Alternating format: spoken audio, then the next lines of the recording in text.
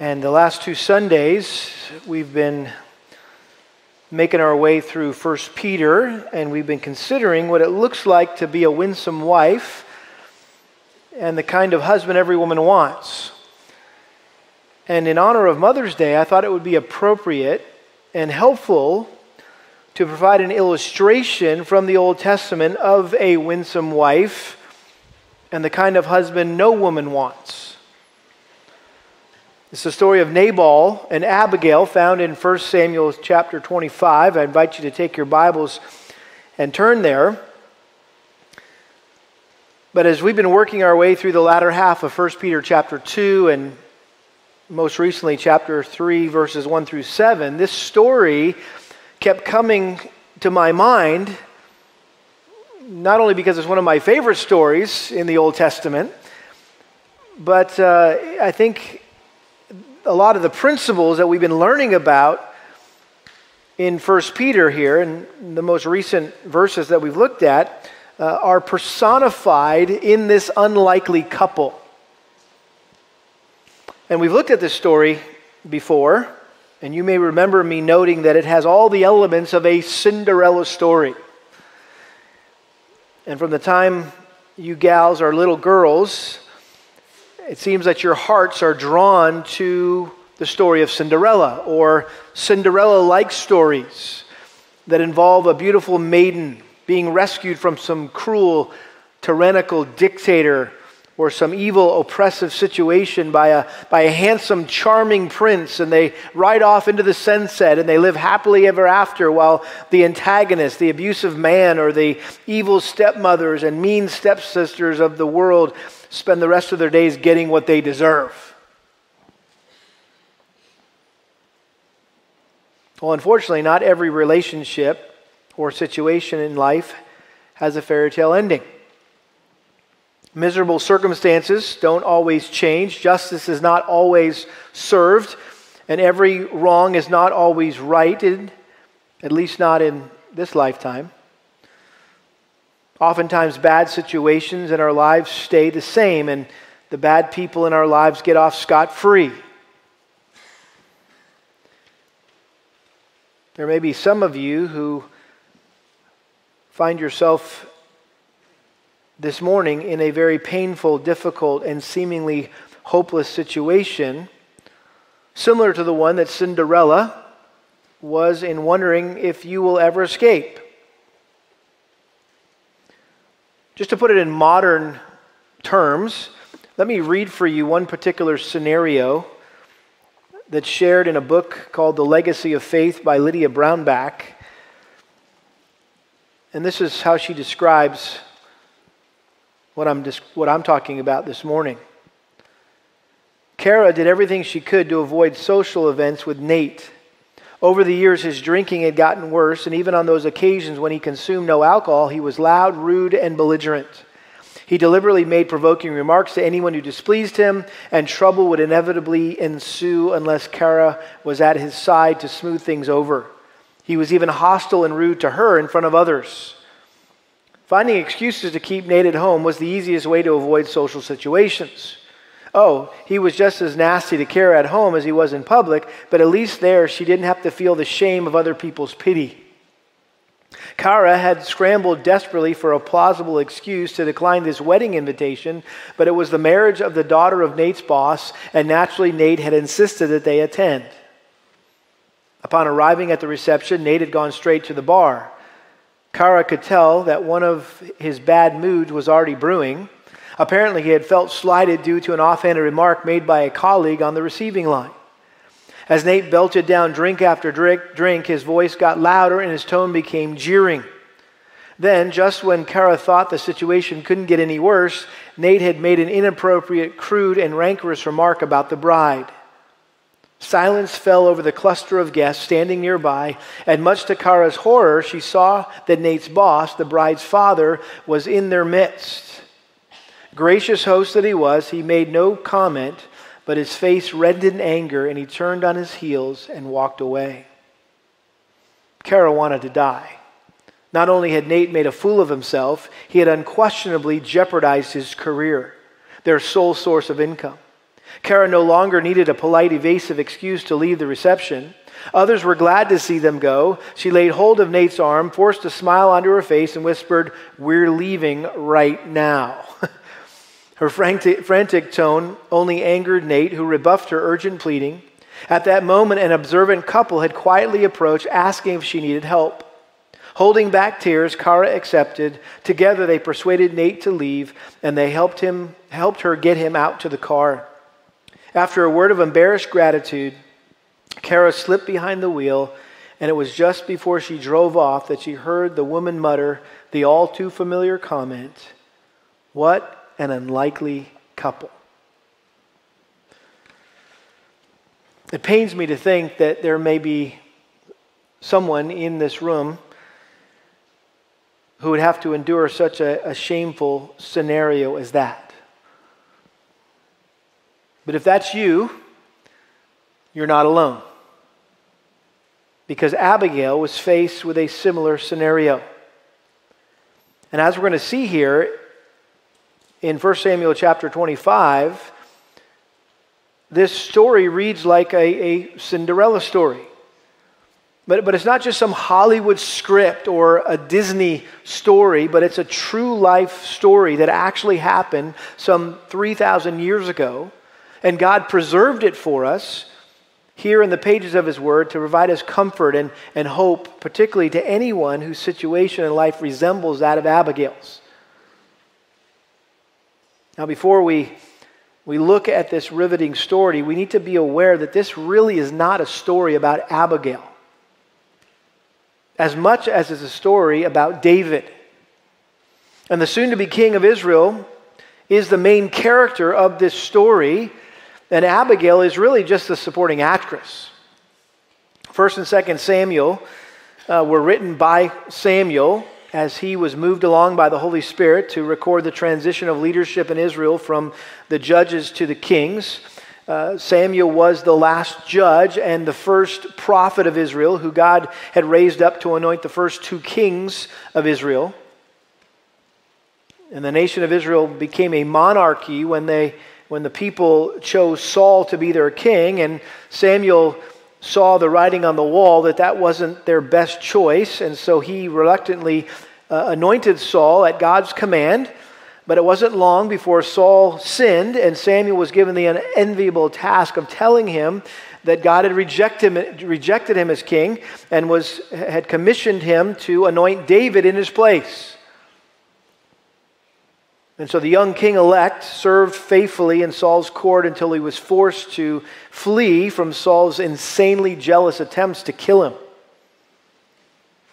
And even though there was clear indication that David was the rightful heir to the throne, slaying Goliath with nothing but a slingshot was one indication. Maybe a more obvious indication was that Saul's own son Jonathan relinquished his right to the throne to his friend David. And yet David had to live on the run like a fugitive, playing cat and mouse games with Saul and his men. But this was all part of God's plan for preparing David to be king. And during those long, hot days and cold, lonely nights hiding out in the wilderness, God was testing David and teaching him invaluable lessons that would serve him well in his future role as Israel's king, not to mention his future role as the psalmist of Scripture. And here in 1 Samuel 25, we see one of those God-ordained tests that David had to face. David's predecessor, Saul, was an impatient man who had failed to trust God and wait upon God and rushed ahead of God by assuming Samuel's role as priest, and he offered burnt offerings at Gilgal, chapter 13 of 1 Samuel. And it was for that foolish, impetuous act of disobedience that God chose David to replace him. Listen to the words of Samuel in chapter 13, verse 13. Samuel said to Saul, "You have acted foolishly. You have not kept the commandment of the Lord your God, which he commanded you. For now the Lord would have established your kingdom over Israel forever, but now your kingdom shall not endure. The Lord has sought out for himself a man after his own heart, and the Lord has appointed him as the ruler over his people, because you have not kept what the Lord commanded you." Here in chapter 25, we see David, much like Saul, anointed by God, but waiting to be publicly affirmed or appointed by God to the throne. And as we'll see, he was facing the temptation to foolishly and impetuously rush ahead of God and assert himself as the king of Israel. Notice how this story begins in verse 1. "Then Samuel died, and all Israel gathered together and mourned for him, and buried him at his house in Ramah. And David arose and went down to the wilderness of Paran." So the chapter begins by just setting the scene for the story, and the curtain opens on a national funeral being held in honor of Samuel. People had traveled from all over the country to pay their respects to Samuel and his family and to mourn beside him at his graveside. And after Samuel's death, David journeyed deeper into the wilderness than he'd ever had to go before to seek refuge from Saul. And that was likely because with Samuel out of the picture now, Saul increased his efforts to dispose of this young king-elect who threatened his reign. And so David could no longer rely on Samuel's leadership for wise direction and counsel while he waited upon God during this extremely tense time, and I'm sure at times extremely frustrating transition from Saul to him.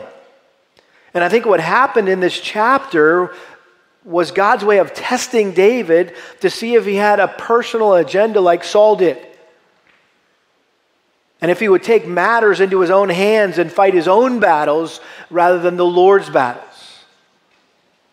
And I think God wanted to teach David what John Piper describes in his book Future Grace as a, quote, deepening, ripening, peaceful willingness to wait for God in the unplanned place of obedience and to walk with God at the unplanned pace of obedience, to wait in His place and to go at His pace. That's in a chapter about patience, this is a great definition of patience. A deepening, ripening, peaceful willingness to wait for God in the unplanned place of obedience and to walk with God at the unplanned pace of obedience, to wait in His place and to go at His pace. In other words, God wanted David to learn to wait on the Lord, to do things His way and in His time rather than seeking revenge or seeking power in his own way and his own time. One other thing I think it's important that we note here before we dive into this story is that this chapter is sandwiched between two chapters which both describe how David had a golden opportunity to kill Saul, but he refused to stretch out his hand against the Lord's anointed. And if you just look back at chapter 24, you may have a title over that chapter. There's one in my Bible that says, David spares Saul's life. And this is the account where Saul had gone into a cave to relieve himself, and little did he know that David and his men were hiding in that same cave. And David's mighty one were like, David, God has providentially given Saul over to you. Take him now, kill him. And instead, what did he do? Remember, he cut off a little piece of his robe. I don't know how you got that close, right? While the guy's going to the bathroom. But anyway, cut off a little piece of his robe. And after he got out of the cave, he said, hey, Saul, just so you know, I had you, man. But I didn't do it. Look at chapter 26. Same title in my Bible. David again spares Saul. And this was when Saul was sleeping in the wilderness of Ziph.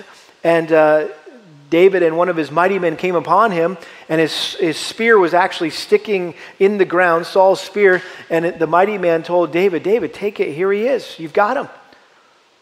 Take his spear and drive it through his skull. And David said, no, he's the Lord's anointed.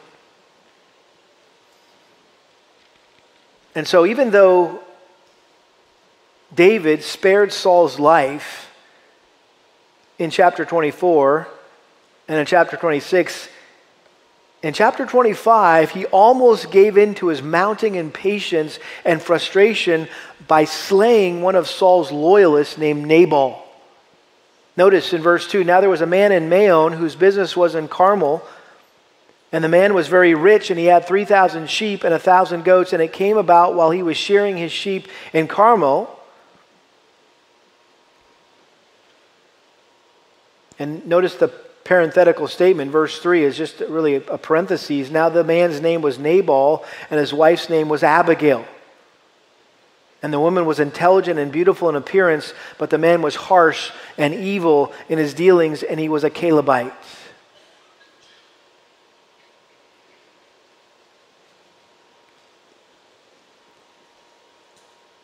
So while this narrative drama, again, focuses on David's conflict with Nabal, Abigail's passing role in God's overarching plan for David steals the show here. And the Spirit of God places this amazing woman in really at center stage and directs the spotlight on her, as we're going to see as the story unfolds. And she exemplified most, if not all, the qualities of a godly woman explained and illustrated throughout the Bible. And just as to kind of to whet your appetite a little bit, but she was the suitable helpmate for her husband that we learn about in Genesis chapter 2. She was the faithful, humble woman of excellence that we see in the book of Ruth. She was the courageous woman of faith who God raised up for a strategic task at a strategic time that we see in the book of Esther. She was the hospitable, hardworking homemaker of the Proverbs 31 woman. She was a submissive and respectful wife, Ephesians chapter 5, verse 22 and verse 33. She was the godly woman of discretion who had adorned herself with good works rather than costly clothes, described in 1 Timothy chapter 2. She was the reverent, sensible, pure, kind, word-honoring woman that we meet in Titus chapter 2, verse 3. And she was the woman whose beauty was more than just skin deep, who had a gentle and quiet spirit, which is precious in the sight of God, who sought to win over her disobedient husband by her behavior without being frightened by any fear, that we recently met in 1 Peter chapter 3. Well, again, hopefully that excites you to meet this woman, to get to know this woman, this winsome woman in action. And again, we defined winsome a couple of weeks ago as being attractive or appealing in appearance and character. And so the way I want us to kind of view this chapter is 9 qualities of a winsome woman. 9 qualities of a winsome woman. First of all, Abigail was obedient and content. She was obedient and content. Verse 3, now the man's name was Nabal, and his wife's name was Abigail. And the woman was intelligent and beautiful in appearance, but the man was harsh and evil in his dealings, and he was a Calebite. So again, it's hard to imagine a more unlikely couple than Nabal and Abigail. The word Nabal, or the name Nabal, means fool. Now, it's unlikely that any parent would name their child Fool. So this was probably a nickname that he'd acquired based on his bad reputation. Notice verse 17. Now therefore know and consider what you should do, for evil is plotted against our master and against all his household, and he is such a worthless man that no one can speak to him. Verse 25. Please do not let my Lord pay attention to this worthless man. The word Belial, or Belial, son of no worth or worthlessness, is the same word that's used in 2 Corinthians 6:15 that says, what does Christ and Belial have in common? talking about being unequally yoked. And Belial is an ancient term for Satan. And so the Bible compares Nabal to Satan. And so here you have this arrogant, obnoxious, pig-headed man, a cruel and tyrannical husband who treated his wife and children harshly.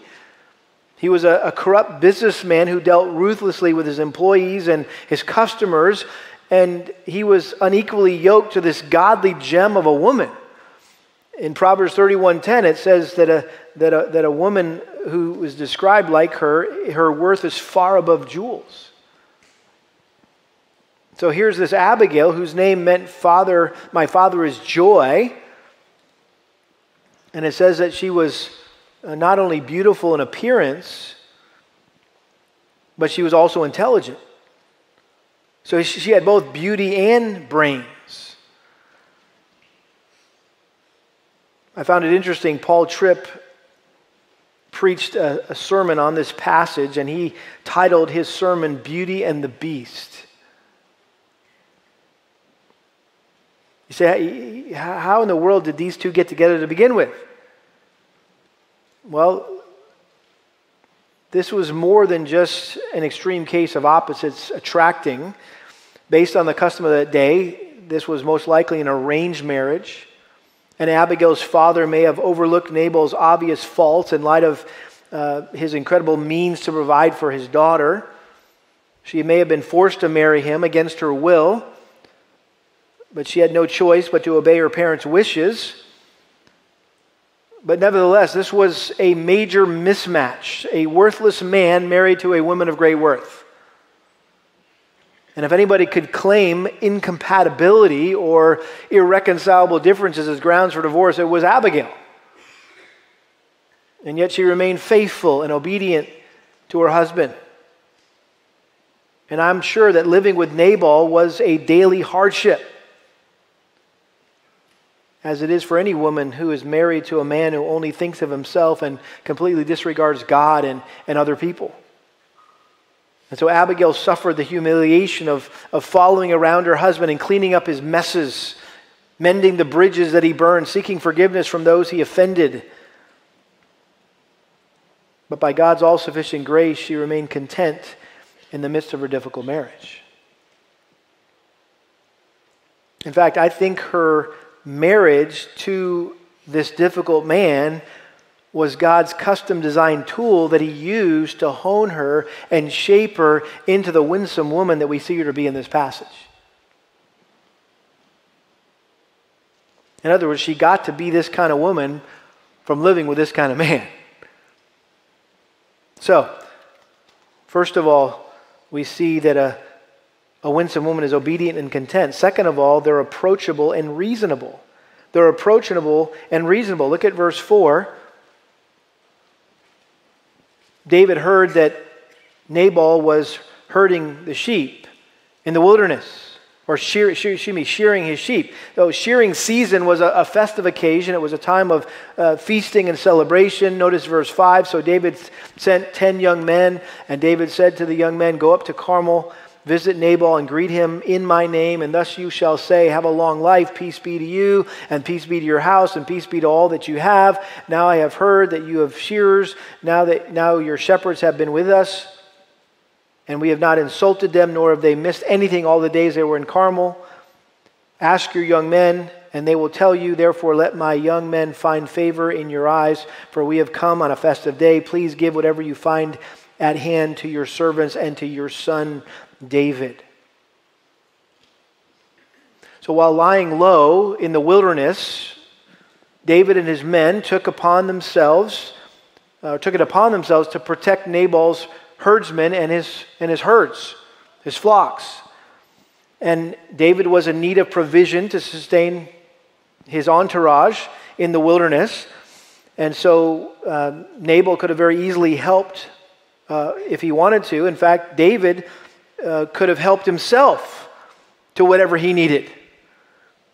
Instead of doing that, though, he sent his men to ask Nabal for a gift in return for the protection that he provided for his herdsmen and his flocks. So he's essentially calling in a favor here. This was not a mafia-style racket where David promised protection in return for payment.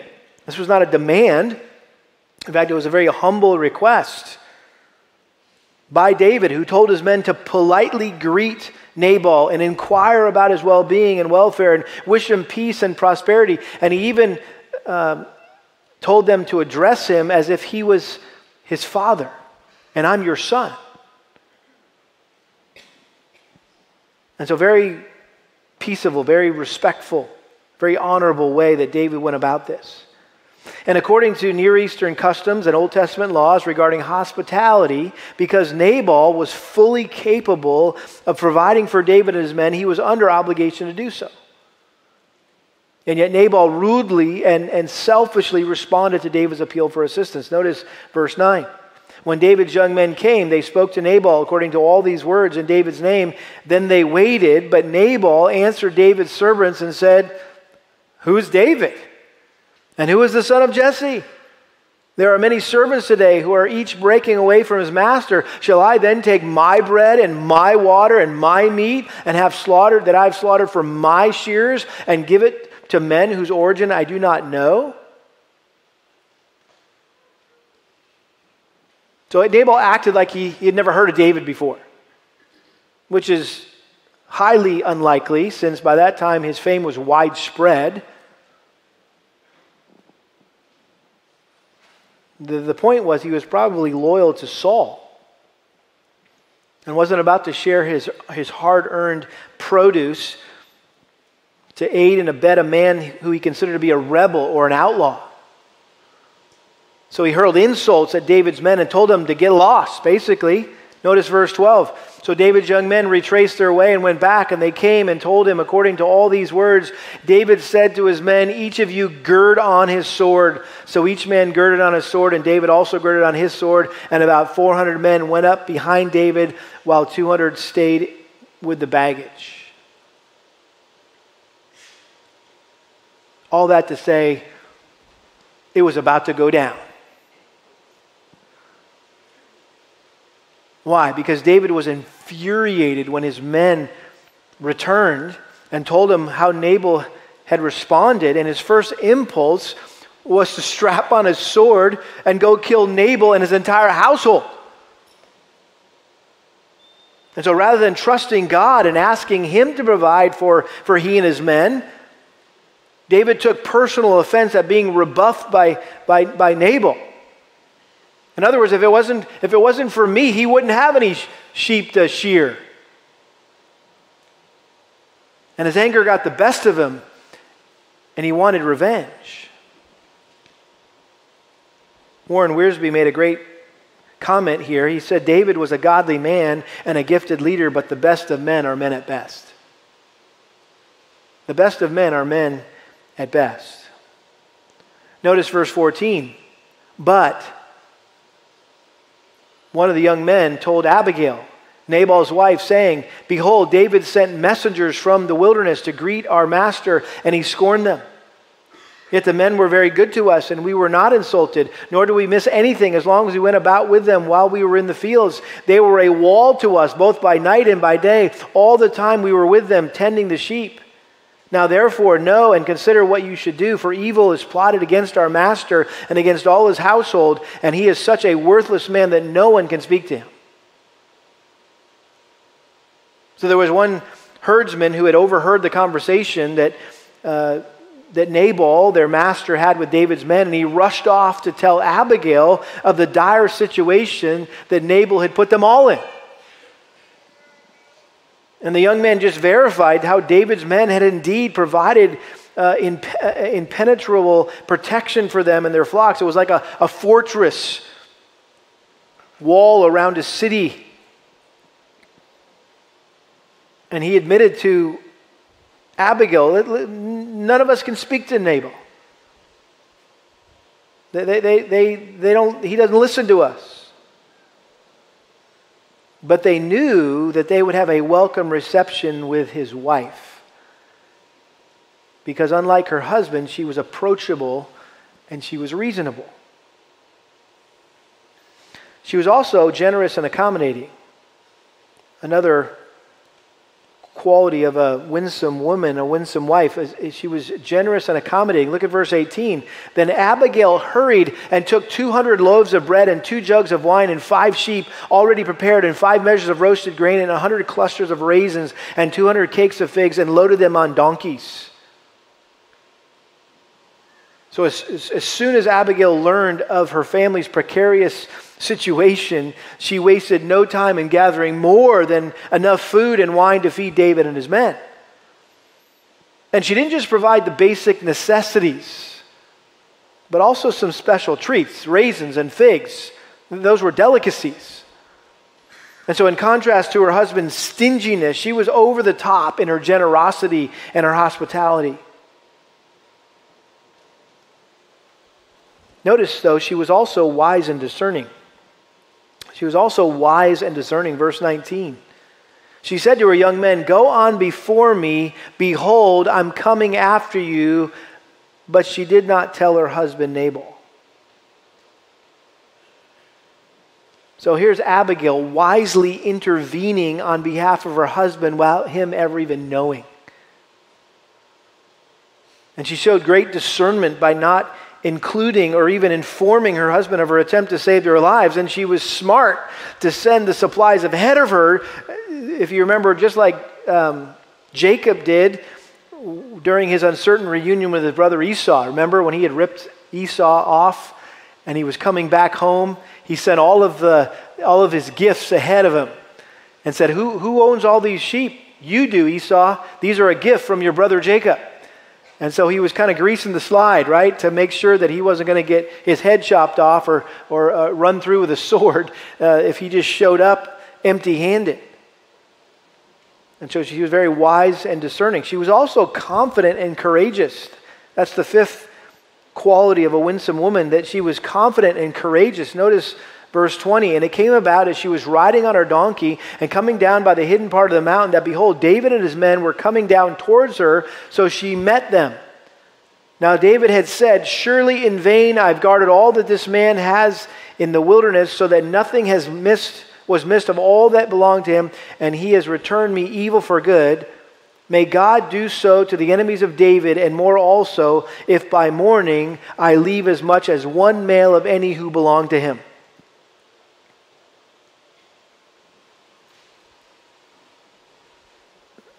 This was just confirmation of what Abigail could have only imagined, and that is how hacked off David must have been. And so she knew that she was putting her own life at risk by trying to head him off on his way to kill her husband. And yet she courageously approached David with the confidence that she had gained over years of having to lovingly confront her own wicked husband. And so she was courageous, she was confident, but she was also very humble and respectful. She was humble and respectful. Notice verse 23. When Abigail saw David, she hurried and dismounted from her donkey and fell on her face before David and bowed herself to the ground. And she fell at his feet and said, "On me alone, my Lord, be the blame. And please let your maidservant speak to you and listen to the words of your maidservant. Please do not let my Lord pay attention to this worthless man, Nabal, for as his name is, so is he. Nabal is his name, and folly is with him. But I, your maidservant, did not see the young men of my Lord whom you sent." So when Abigail finally met David, she quickly got off her donkey. She bowed down before him and begged him to listen to her. And I think this is so beautiful, it's so powerful, that she humbly assumed all the guilt for what had transpired and asked David to forgive her. Because if she had known about the men David had sent, she would have gladly offered them whatever they wanted, whatever they needed. And not only was she respectful to David, she was also respectful to her husband, even though he didn't deserve to be respected. I mean, she could have easily thrown Nabal under the bus on this, big time. But she didn't. She didn't say, "Well, I apologize for my husband, he's an idiot." Or, "I'm sorry about my husband, he's just a jerk." She simply said, "He lives up to his name." He's named Nabal for a reason. Again, I can't think of a more respectful way of sharing the truth about her husband's character. And again, if anyone could have felt justified in talking bad about her husband and slandering him in front of others, it was Abigail. But she was careful to always honor him and how she talked about him.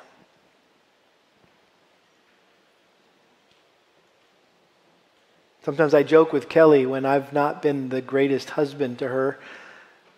In one of my jerk moments, maybe she'll have a lunch schedule with a friend of hers, another gal in the church, and she'll come home and my first question will be, so did you tell her what a big jerk I am? And she's always like, no. And I honestly, to this day, after having been married for 32 years to Kelly, I have never once ever heard or known of her ever speaking negatively about me to someone else. That's a gift from the Lord. That's one of the attributes of the Proverbs 31 woman, that her husband's heart trusts in her, that she does him no harm. It's a beautiful quality of a godly woman. Someone might argue, though, that Abigail did dishonor her husband because she went behind his back, undermined his authority. Well, let's consider this for a moment. First of all, her actions are commended by David, and they ultimately saved her husband's life. More importantly, though, I think the Bible teaches that whenever someone's authority fails, they have every right to respectfully appeal to a higher authority, someone above their immediate authority. So if you're a soldier and your immediate commanding officer says or does something, you can always appeal to a higher ranking officer. If your leadership in the home fails, you can appeal to the leadership of the church.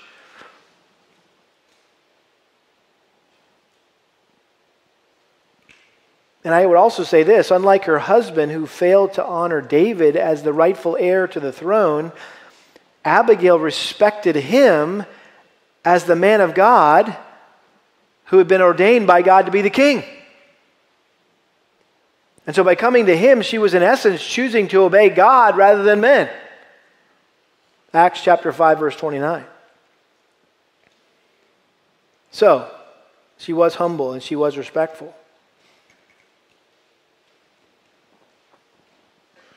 She was also God-focused and kingdom-minded. She was God-focused and kingdom-minded. Notice verse 26. Now therefore, my Lord, as the Lord lives and as your soul lives, since the Lord has restrained you from shedding blood and from avenging yourself by your own hand, now then let your enemies and those who seek evil against my Lord be as Nabal. Now let this gift which your maidservant has brought to my Lord be given to the young men who accompany my Lord. Please forgive the transgression of your maidservant, for the Lord will certainly make for my Lord an enduring house, because my Lord is fighting the battles of the Lord, and evil will not be found in you all your days.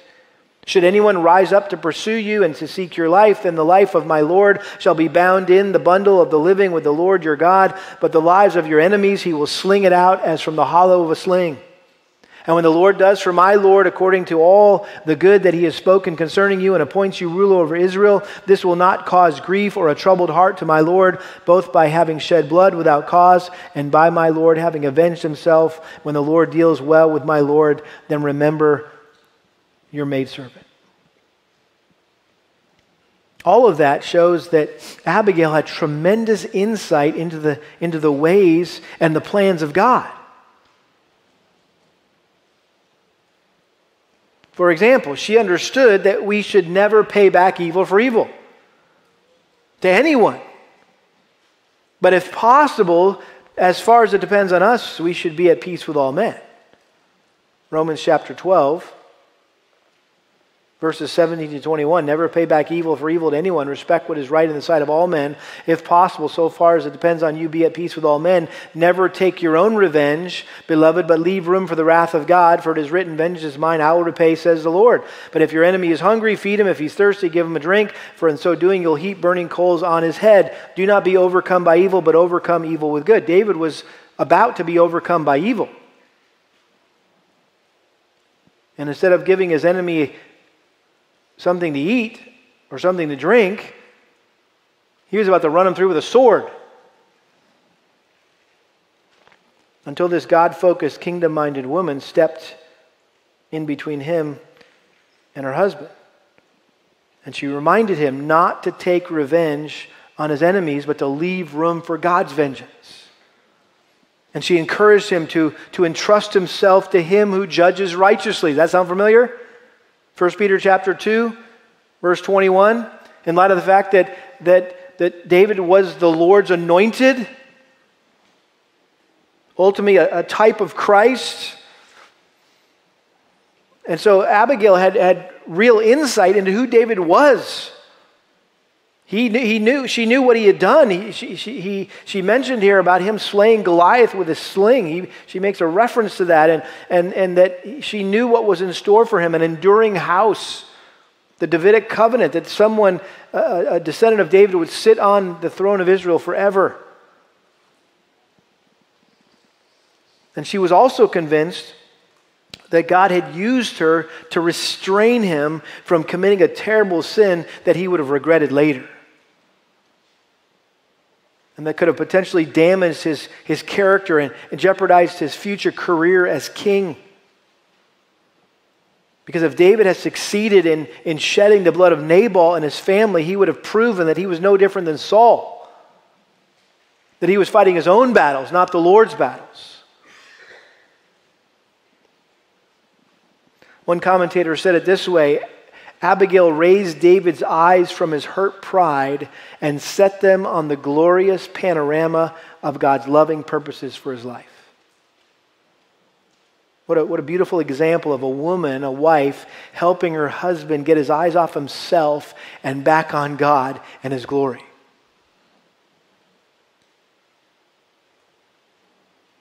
So she was God-focused, kingdom-minded. Number 8, she was also a pacifier and a peacemaker. She was a pacifier and a peacemaker. Notice verse 32.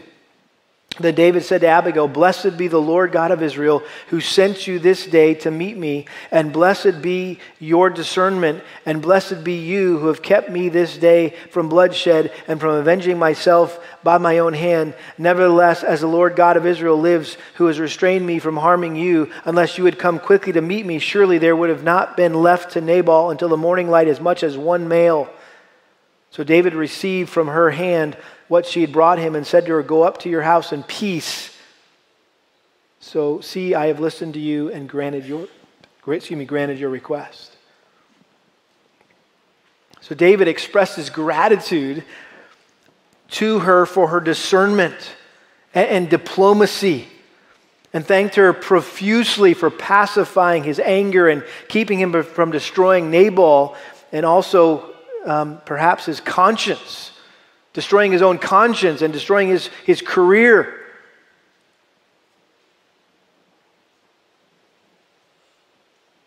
So Abigail not only kept her husband from getting killed, but at the same time, spoiler alert, she also kept another man who was about to be her husband from getting revenge.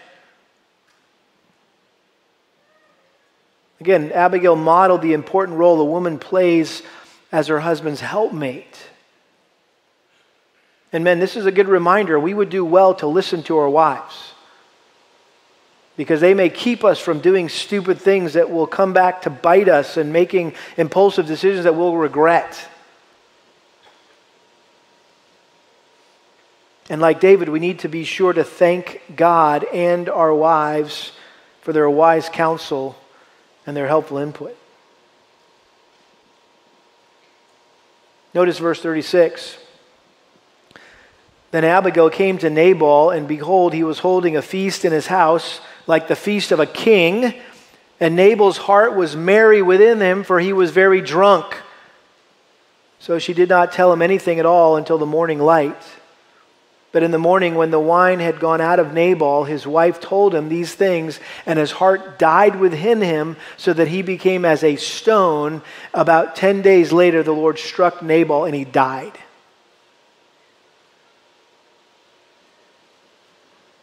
And all the munchkins did the dance, right? Little munchkin dance. Ding dong, the witch is dead.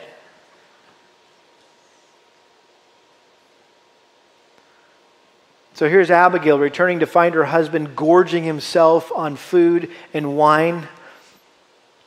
Once again making a fool of himself, and was totally oblivious to how close he had actually come to dying that day.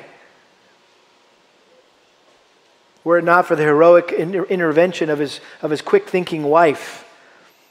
And Abigail knew that he wouldn't understand or remember anything that she said to him in his inebriated state, and so she waited until he sobered up the next day to fill him in on what had happened.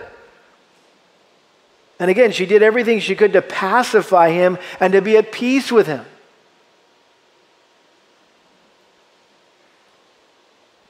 And the next morning, when she shared with him how, if it weren't for her, he would have been a dead man,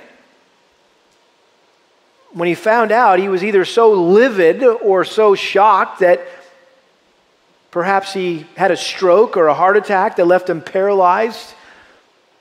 The imagery is here is, that his heart died. He became a stone. He became paralyzed. He couldn't move.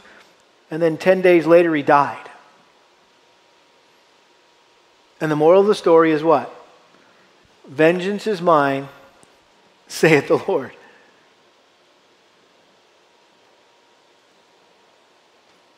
Both Abigail and David left Nabal alone, and God dealt with that man in his way and in his time.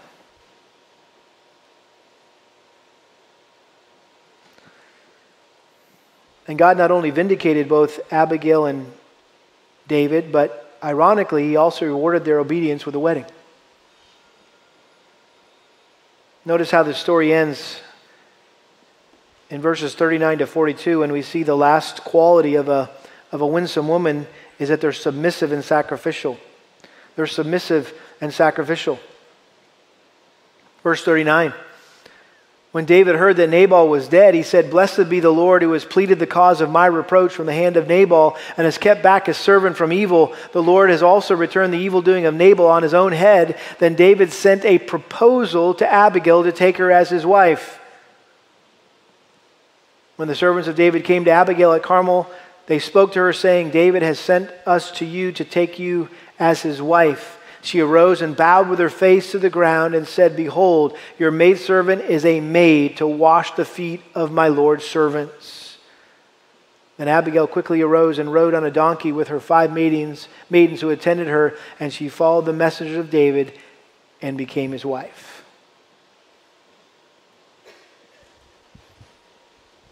David was a man of action.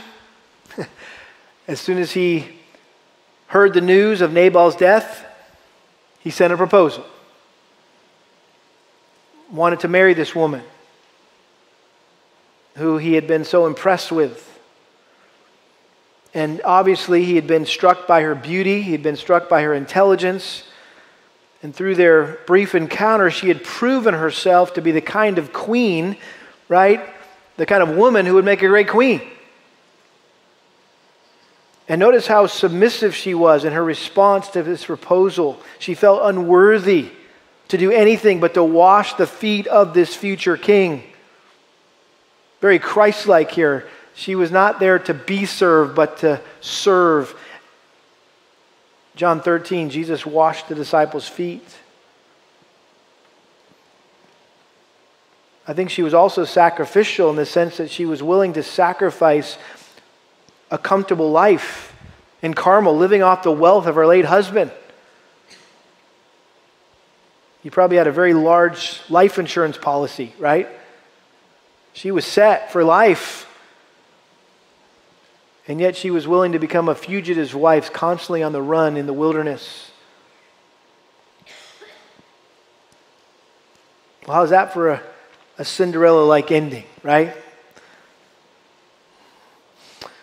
Well, I wish I could promise all of you ladies here who may feel trapped in a difficult marriage that everything's going to turn out just like it did for Abigail. God's going to kill your ungodly husband and bless you with a man after God's own heart. That'd be nice, right? But then that may not be what God has ordained for your life. That may not be the story He's writing about you. Sometimes God does end a difficult situation, but other times He grants us the grace to endure it. And so while you wait upon the Lord, let me encourage you, ladies, to do a few things. If you find yourself in this kind of situation, number one, joyfully endure your situation, knowing that God is using it to develop Abigail-like character in you. You're going to become this kind of woman. Being married to the guy that no woman wants. Secondly, prayerfully ask God to give you Abigail-like wisdom, because you need it every day. You know you do. Beg Him. If anyone lacks wisdom, let him ask of God, who gives generously without finding fault. Thirdly, with Abigail-like humility, confess to God any bitterness or malice that you might be harboring in your heart against your husband, and pray that God will change your husband's heart in His way and in His time.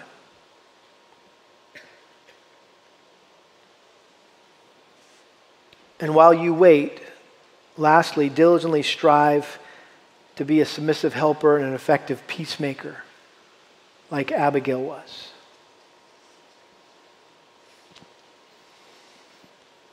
Men, if you have a wife, kids, if you have a mother who reflects these qualities of a winsome woman that we've talked about this morning, then she's worthy of honor.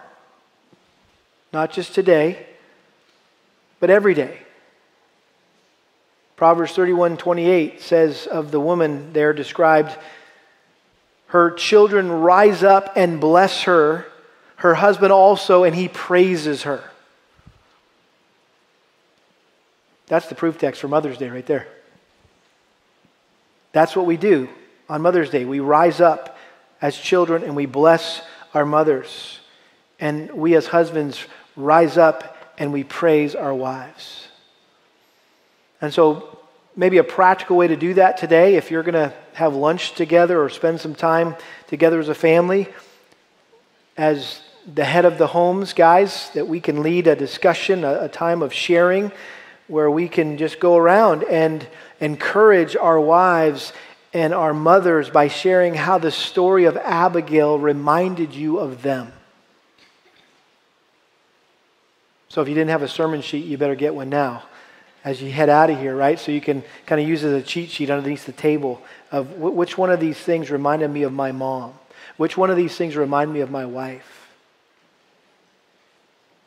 And point out those qualities that they have in common with Abigail. I think that would bless them, that would encourage them, that would build them up. To know that by the grace of God, that God is working in them the character of a godly woman like Abigail.